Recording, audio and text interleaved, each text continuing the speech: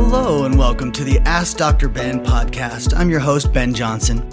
As a holistic-minded physician, I've spent the last 20 years looking outside the box and conducting research to find the true causes of skin conditions and other diseases.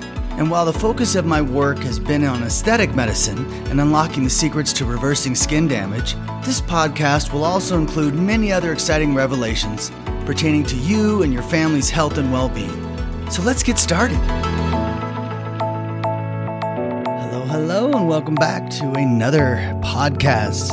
I'm your host, Ask Dr. Ben Johnson, and so excited to be finishing up on a list that is a must-know list for all of you who are looking to stay beautiful and continue to help your skin thrive from the inside and out.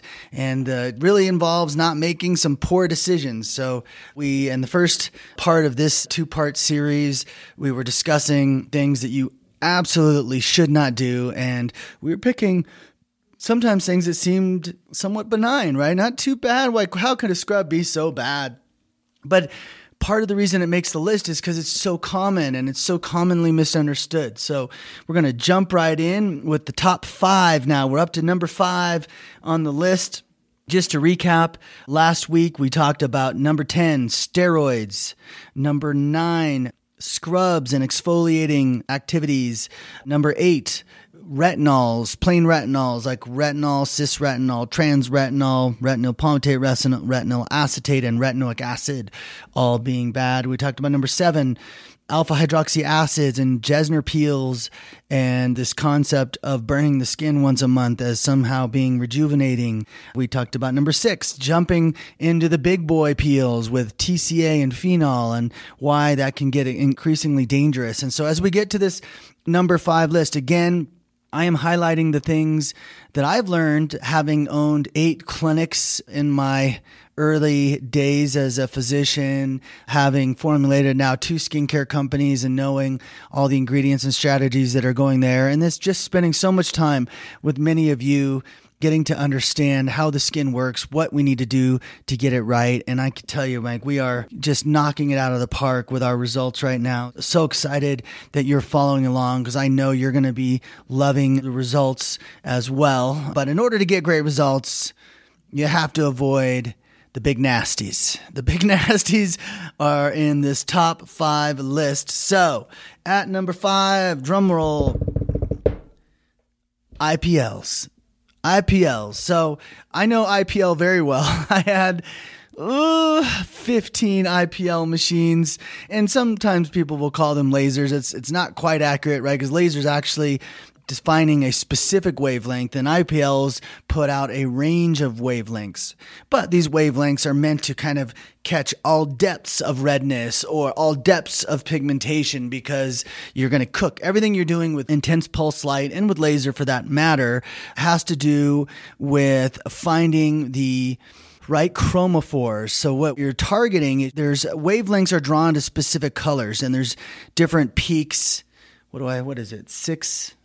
690 is the brown peak, and it's like 530 is the red peak. So like these, you want to find wavelengths in those peak ranges. So what that does is the heat is drawn to that color vibrates at a very rapid pace because it's being targeted by this intense wattage of light, and the net result is that it cooks. So you end up cooking pigment. So the selling pitch on IPL, and the reason why IPL is top 5 is because it is so common. It is one of the most common procedures. Now, there's a couple things to say about IPL because I just had a point in my own head. Like sometimes I make arguments in my own head while I'm talking to you. Not always the best thing to do when you're making a podcast. But yeah, so I used IPL primarily in my practice for laser hair removal. And it is a commonly used form of laser hair removal. And I would say to you that it's a pretty good one for that purpose. And I was just talking to someone recently about hair removal, and it's like, I haven't seen hair removal create a significant amount of aging. So I'm not really too anti-hair removal when it comes to situations like, if we're talking about on the face, Electrolysis has a higher risk of scarring. If we're talking about underarms and bikini lines, like the success of hair removal is really high. Like it's amazing how well the hair stays away. Even on the legs, you can get really long-term good results. On the face, less so. On the torso, for men doing their chest, it gets a little chemo looking, real patchy, and it's a process. Like even doing it on the face, it can be very patchy and look very bizarre if someone's got facial hair coming in just little patches here and there. Also forearms are challenging. But anyway, I don't want to digress too much. I got to get through this list, but I just wanted to say IPL for hair removal, I'm not really including in this. I'm talking about IPL facials. And the reason why I don't like IPL facials is because they do target red and they do target brown. And while the brown can be fine, in other words, if I have a collection of brown pigment in my epidermis, which is where it collects almost exclusively. So if I have this collection of brown in my epidermis and I cook it with an IPL, it's going to sort of rip it away from its structural, where it's being held within the epidermis, and allow it to sort of peel up and out the skin. So you get this nice even skin tone post IPL. I get why that is appealing to people. And then when it comes to redness, you might have all these little capillaries or bits of redness here or there, and you do a pass with the IPL, and some of those capillaries might disappear right then and there, and some of the redness over time with repeated applications might disappear a little bit. And you're like, hey, I don't understand what's bad here. Redness is bad. Redness means I have a wound, and clearly this IPL must be helping my wound. Well, therein lies the misunderstanding. What an IPL does is it collapses microvasculature. So your skin, as you've probably heard me say, I hope you have, because this is one of the big reasons why your skin ages. Your skin ages because it loses circulation.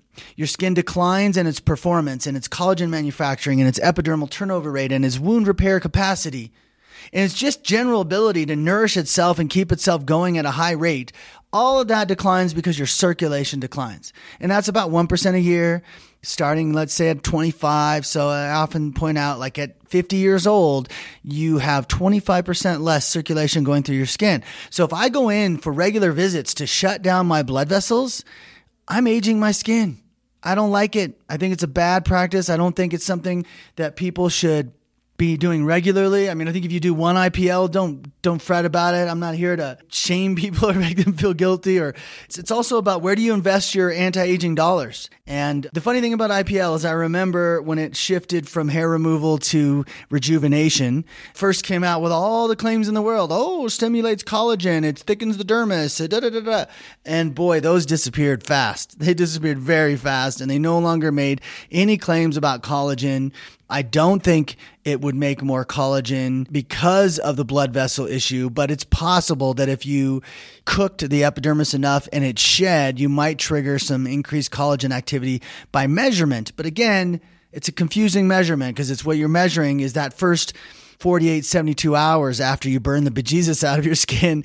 Yes, you're going to see increased collagen production. This is why the studies are so confusing. This is why they can sit in front of a room of 100 dermatologists and throw the slides up and they all nod their head like, more collagen, good. But in reality, it's about net collagen. It's about, well, where are you stealing the collagen from to increase the collagen to the epidermis? And why the heck would I want more epidermal collagen when that stuff's going to shed off? I'm doing so good. I wanted to drop a couple of swear words in there, and I actually held off and used the right appropriate words. I'm so proud of myself right now. Okay. So that's why I don't like IPL. I don't like how often they do it. I don't like they sell it like it's a rejuvenation process. Like I get the even skin tone part. I get it. There are better ways to do that. Stop collapsing your blood vessels. That is what IPL does. Now, last thing I'll say on that is, yes, your skin does replace a lot of them. Like when you start shutting things down, your skin is going to do its best to recover. However, it's never back to 100%. So let's say with each pass of IPL, you collapse 1,000 micro blood vessels. 900 of those are going to come back over the next month. maybe even over the next few weeks. I mean, neoangiogenesis, or the process of new blood vessel formation, is freaking amazing. Like I just am in awe of the network and reopening up the pathways and the instant sort of response to trauma. Like you'll see we talked last week about TCA-PO causing wounds that cause telangiectasias, and you have those showing up within days of burning your skin. That's amazing to me, that the skin's like, this is a wound we're going to need extra help with. Let's put those extra blood vessel supply right there. I just find that all phenomenal. So yeah, you don't want to shut it down. It's not going to all come back. Let's make the better choices. Okay. Too many minutes on that maybe. Number 4, retinoic acid. Retinoic acid, I've said it before. I'm going to say it again. I'm going to say it till I'm blue in the face, because I'm teaching or talking on a podcast and you can't tell how blue I am. But I'm telling you that retinoic acid is one of the most misunderstood substances on the planet, because it is by far the most potent, not by far actually, because retinaldehyde is right there, but it is definitely the top collagen stimulator in your skin. And that is such a confusing thing to say, because if you just stop there and go, well, then I want to drink it, I want to eat it, I want to bathe in it, right? Because collagen is the key to the success of wrinkles. Well, not so fast. Fat pads are really a huge part of this story, but they're not for this podcast, so we'll pass that one over. But yes, so retinoic acid is the most powerful collagen stimulating molecule, with retinaldehyde, we'll say, a close second. In the research, they had equal levels of collagen stimulation. I can explain that. And that simply comes down to the fact that if I put enough retinaldehyde in your skin will convert as many retinoic acid transactions as it can. In other words, you only have so many fibroblasts making collagen in your dermis.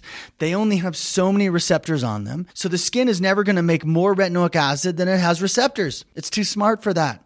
So if I put retinoic acid in a big bolus and an overdose, then I'll probably max out all my retinoic acid receptors. If I put a huge bolus of retinaldehyde into my skin, then I'll probably convert as many as I possibly can into retinoic acid, for the same reason, because the presence of retinaldehyde free floating appears, according to the research, to trigger the conversion to retinoic acid. Remember, the steps to make retinoic acid, it's only one step with retinaldehyde. That is why retinaldehyde is so amazing, because it's the tool the skin uses to make retin A.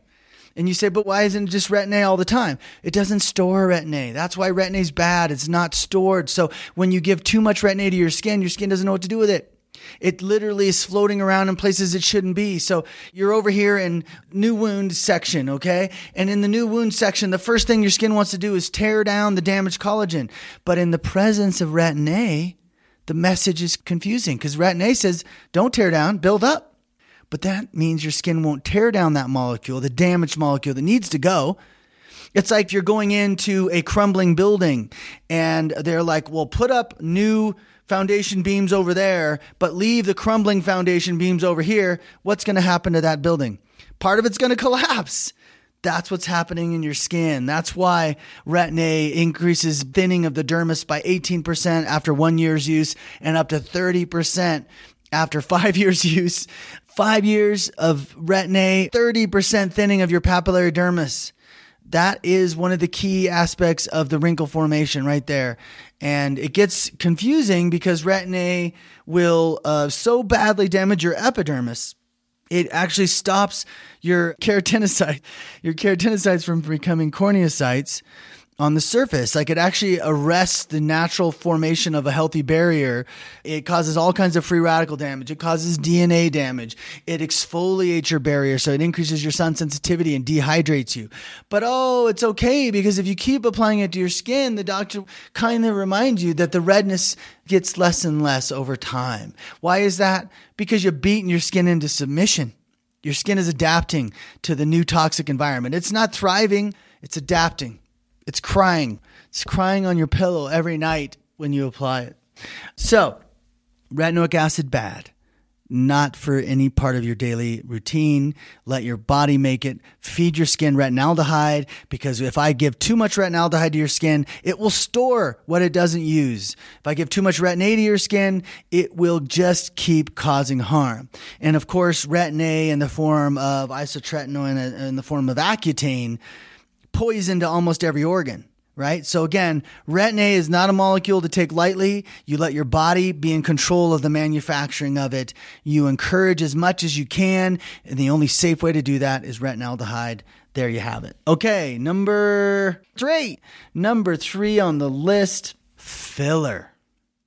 Filler, hyaluronic acid primarily. There's probably some new substances come up. I don't keep too speed on all the new fillers because they're all kind of the same. Some of them tell marketing stories of how they cause collagen formation or create a network to form collagen. That's a BS marketing story. There is no net gain to filler. The only positive thing you could say to filler, which is also a huge negative, is in a lot of cases, it doesn't even go away.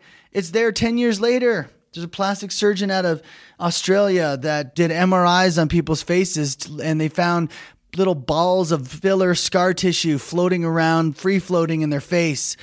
So now I'll share with you my story. I just became aware of fat pad atrophy literally a year and a half ago, and now I have the total solution for it. Our recovery is unbelievable. Like the before and afters are going to start coming out. You guys are just going to be just amazed. If you're not already seeing in your face right now because you're on it, recovery replaces your fat pads in your face that are lost, that atrophy over time. It's so incredible. But people are using filler as the alternative. So before I realized I could make a product that fixes fat pads, before I even realized that fat pads were part of what I was seeing on my face, that I didn't like, I was like, what's happening with my skin? Because I knew my collagen layers were good. It was still, my wrinkles were still there, and I still have some wrinkles. I'm not saying I've completely eradicated wrinkles at age 53, but what I'm saying is I can make a huge reversal of what had been lost through fat pad and through collagen rebuilding through the osmosis strategy. But what filler has done is it's ruined America. And I really believe this. Like, I'm looking around, and I mean, every face I know, I will look at a newscaster and watch the progression. Like, you should look at the before and afters of some of your favorite newscasters, and you'll see the progression where they have this lovely structure, defined cheekbones and facial, I don't even know. They're like the undulations of the natural beauty of each person's individualized face. Like they're there for a reason. They're so appreciated. When we talk about what people find beautiful, that is one of the most beautiful aspects of the face is each person's unique bone structure and how, the cheekbones roll into the cheeks and how the nose shapes roll up into that cheekbone and the jawline and all that. Okay, so what happens with a filler is it just becomes one big uniform blob. One big blob of bleh. Like smooth. Okay, everyone gets all excited. Oh, I added an inch to my face. So now I have to make sure to extend my arms as I'm pushing open a door because I don't want my cheeks to hit the door before my hands do. It's bad, people. I'm telling you, it's bad. Like, people have lost their minds. The same thing happened with breast augmentation. When breast augmentation started to become big, especially in the celebrity community, all these young girls were like, I want to look like her. And her was unfortunately a woman with a body fat of 10% who had a couple of sacs stuck on her chest cavity, and it completely looked fake. And yes, I'm sorry if you still are attached to this look. I just personally prefer a more natural look. But the plastic surgeons would tell you, everyone came in saying, I want that bag on the chest look. Well, that's what's happening with filler. Everybody is filling their face up because they're like, God help us if we have a wrinkle, but who needs, I don't know, real beauty anymore? Like, I'm telling you, people don't look the same, and it's lumpy. In reality, like, there's a ton of photo editing happening that people don't realize. And so my personal story was, I tried it. I didn't do a whole lot. I did it in my eye region, and I still today in my left eye have this ball of filler crap that circulates around. And so some mornings I wake up and my left eye is swollen. Why? Because that ball of filler tissue has nestled its way right above my orbital rim. And I literally have to shove it in and underneath my eye socket.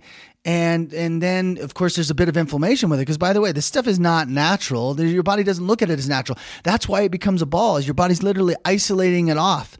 And that's why these people who do filler, the only way to really do filler movie star style is to invest thousands of dollars a month to continually keep layering it in to try to hide the fact that it becomes super uneven and ball-like and lumpy and frustrating and manipulatable. And, maybe my filler artist wasn't as artistic as the Hollywood Elite's pros. That's possible.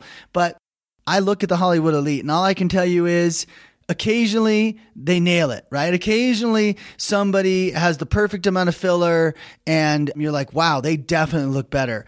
But 9 times out of 10, they just look like a big blah face. Like there's no more definition. There's no more uniqueness. Everyone looks the frickin' same. Everybody has these big rounded cheeks starting like inside the eye, going all the way across. Like it just, no, people. So is it a strategy I'm telling you is harmful and was progressing your aging? No. You're going to start chasing this and you're going to end up finding that one of the classic examples is people fill their lips up and they're like, oh, I fill up my lip. First of all, it looks usually like duck lip and almost never looks good. And then it migrates towards the nose. And so they have to fill their lip up again. And then that migrates towards the nose. And the next thing you know, they have this big fat upper lip of filler that they have to get injected with hyaluronidase, the thing that breaks filler down. It's nuts. Okay. It's nuts. I'm telling you, filler is not precise.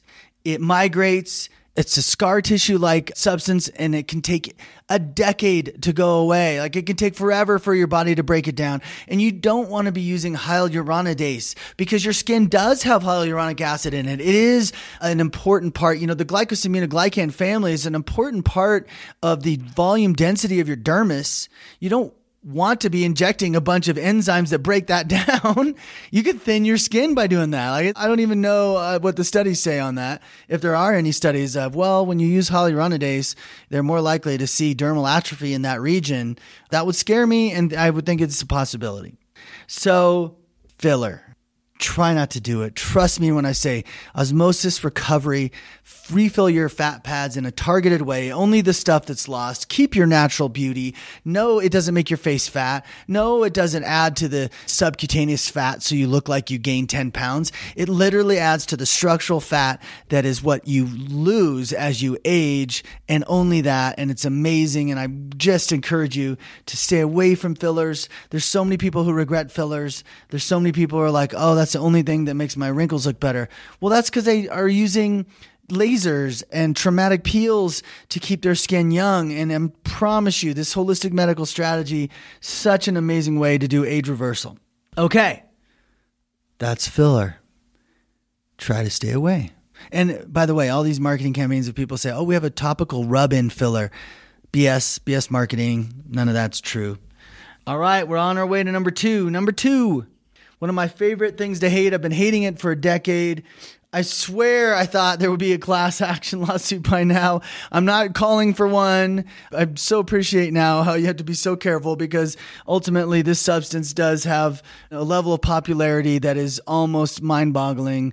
And that is Botox, botulinum toxin. When I say Botox, I'm referring to botulinum toxin. I'm not trying to represent a particular brand. I'm not calling out a particular company. I'm talking about the poison itself and why you would not want to poison your face if you can help it. Now, as a physician, back in my days when I was doing PM&R residency, I would inject the muscles of cerebral palsy children who had spasms, and it helped them to hold things better if it was in their hands, or it might help them to walk better if you could take away, the muscle activation that was firing and keeping them from, having reasonable gait, essentially. So it's amazing uses for Botox.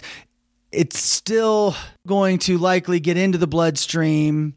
It's still likely to get into the lymphatics, and it's still going to find its way to some nerves somewhere. But in theory, putting it in your hand or in your leg or foot is a whole lot safer than putting it in your face right next to your brain. It's not a good idea. And it's so amazing to me how few doctors know about, and how even fewer patients know about, the study that was done out of the UK that showed Botox, when injected, goes to your brainstem. It absolutely goes to your brainstem. They proved it in the clinical research, and that should give you some pause. That could eventually lead to swallowing difficulties. It could lead to tremors. And I personally believe that there is a growing incidence of mild head tremors. And I don't have any evidence to support this. This isn't like based on a study. This is just my own anecdotal sort of viewpoint of it. But I believe that when you continually do Botox over a period of, say, a decade, you get to a level of neurologic damage where you might start seeing a little bit of a tremor, little head tremor. I don't know if you might even see some swallowing difficulties. And no one's going to chalk it up to Botox. They're all going to say, oh, you have a slight neurologic condition. Go see a neurologist. But I want you thinking about it because I want you thinking about why you shouldn't do it. Because the other epidemic that's happening right now, and it's mind-bogglingly crazy, is the prevention of wrinkle Botox usage. What? Yes, 20-somethings choosing to put Botox into their muscles in an effort to prevent wrinkles in the future, and they have no idea.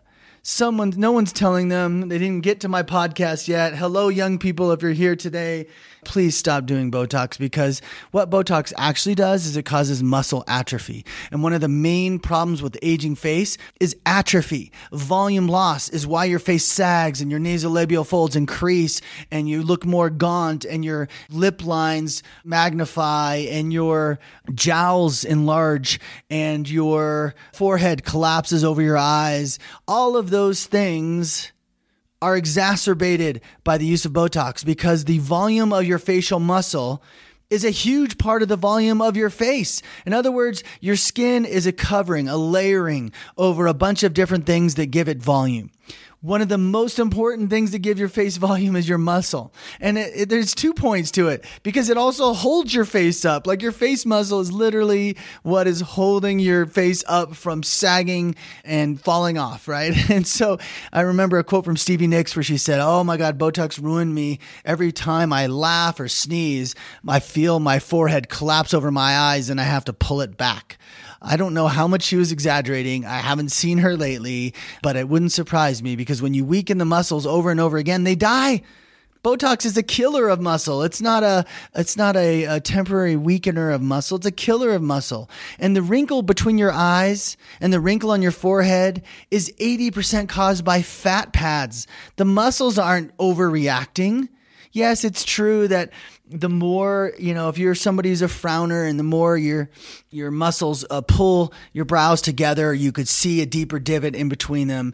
But the deeper divot is more about how the fat pad volume's gone. So the muscles are now reflecting this pinch of your dermal matrix more completely. But if you had the fat pad, you wouldn't see it. And so it's not perfect. Like recovery doesn't fix your 11s, probably 100%. We'd go for 80% recovery of that. But it definitely is the choice over putting a toxin that is neurologic toxin right next to your brain into the bloodstream right there. And so that seems nuts to me. So this volume loss is critical. You don't get it back. You're just poisoning your muscles to death. Your face starts sagging more. Your wrinkles become more pronounced, and all you can think is, oh, I guess I need to do Botox in more parts of my face. And that is the mistake you make. So the last thing I'm going to say on that is that, and it's ridiculously expensive. What a waste of dollars to do that. Okay, final piece as I wrap this things up. Here we go. Number 1 problem. Lasers, they're so common. Everyone is convinced that lasers create collagen. They think of the heat like a tightening, like I take a wet t-shirt, a wet and cotton shirt, and I throw it in the dryer and that heat gets it all tight, or my jeans get tight from that heat. And yes, your skin gets tight, but it gets cut tight from the wounding of it. So really what the problem is that you wounded the skin in such a significant way. There's fluid as it's doing its emergency burn response. And yeah, you burned a bunch of good collagen. And I guess the idea, I think people have become convinced that their face is full of a bunch of damaged collagen, even though your whole skin is designed to replace damaged collagen 24/7. Somehow we've come to this conclusion that we just have a whole bunch of damaged collagen and all we need to do is burn it all away and then new collagen comes in. Or they focus on this idea that when I burn the skin and I measure collagen production, I see an increase. And if it's 25 or 30% increase in collagen, oh my gosh, it must be rejuvenating. No. These lasers are super dangerous. And you get into this Fraxel stuff where now you're doing these isolated burn holes that can cause orange peeling, which is like this dimpling of the skin that's permanent. Or you're burning the laser deep enough because it's a CO2 form of laser. And sometimes these high intensity ultrasound lasers where they burn so deeply, they're burning subcutaneous fat. And so you get this uneven lumpiness of your face permanently. Or you burn your collagen so severely that you literally age your skin permanently. You do 5 years of aging in one application, maybe even worse in some people. And then there's the people who don't really have great immune systems, and so they're not healing like they should heal. And then they get these retraction scars I get the emails. I'm talking to people whose lives are seemingly destroyed by it. And I try to encourage, I think we make progress in making recovery on their wounds. But yes, it is the most common procedure being done today. It is only burning the skin. It is going to most likely leave hypopigmentation, hyperpigmentation behind. It is most likely going to leave atrophy of your dermis behind. Yes, occasionally I've seen some pretty cool results where you burned the bejesus of the skin so badly that it kind of scarred over and it was almost like a tightening of acne scarring. You know what I mean? Like the scarring on top of the acne scarring made the acne scarring look better, or the scarring somehow pulled the skin a little more taut. But there's a reason why CO2 lasers have gone out of favor, because they are mostly a big disaster. Most people I talk to, and of course I'm going to draw in these people, but most people I talk to regret their laser procedure. They spent thousands of dollars and all they did was make themselves older. So most laser procedures are a no. And I'm talking about the collagen generating ones. They go in and you do your little Fraxel and they want to do 3 series. And the first one, not so bad. The second one, I'm not sure the outcome was what I was hoping. The third one, all of a sudden now you're left permanently scarred. And I just can't encourage you enough to do your research. Don't buy into, hey, this is the next latest and greatest. Oh my gosh, you've got to come get it. And where the greed comes in is these poor doctors are duped into believing that these lasers are rejuvenating. They invest a lot of money in the lasers. The lasers have a short lifespan because the next coolest rejuvenating laser that they have to have in their clinic to be up to date is 3 years away. So they got 3 years to get enough revenues out of this machine to pay for it. And they overcharge, they're overusing them, and the results are just not good. So I'm going to close out on that. That is my top 10. Number 10, steroids. Number 9, scrubs. Number 8, retinols. Number 7, alpha hydroxy acid and Jesner peels and alpha hydroxy acid daily use. Number 6, TCA and phenol peels. Number 5, IPLs. Number 4, retinoic acid. Number 3, fillers. Number 2, Botox. And number 1, lasers. So if you can do your best to stay away from these procedures when you're trying to make yourself young and beautiful and get true age reversal, trust me when I say you will make way more progress with a holistic medical strategy. So I hope you take that to heart. As usual, you can write me at drben@osmosisbeauty.com with any questions you may have about your beauty routine, about your health, about how we can get you looking and feeling amazing as you go into those, whatever decade, really. I'm helping whatever decade needs my help, whatever person reaches out. I know they're following their inner voice. That's why I think our success rate is so high. But also, check me out on Insta Lives. Go by the website at osmosisbeauty.com and try the skin quiz and see what that gets you. We do this really innovative inside out approach, and the changes we're making to reverse aging are phenomenal, and I want you to participate in that with me because it's been a fun journey. Hope you enjoyed it. We'll talk next week.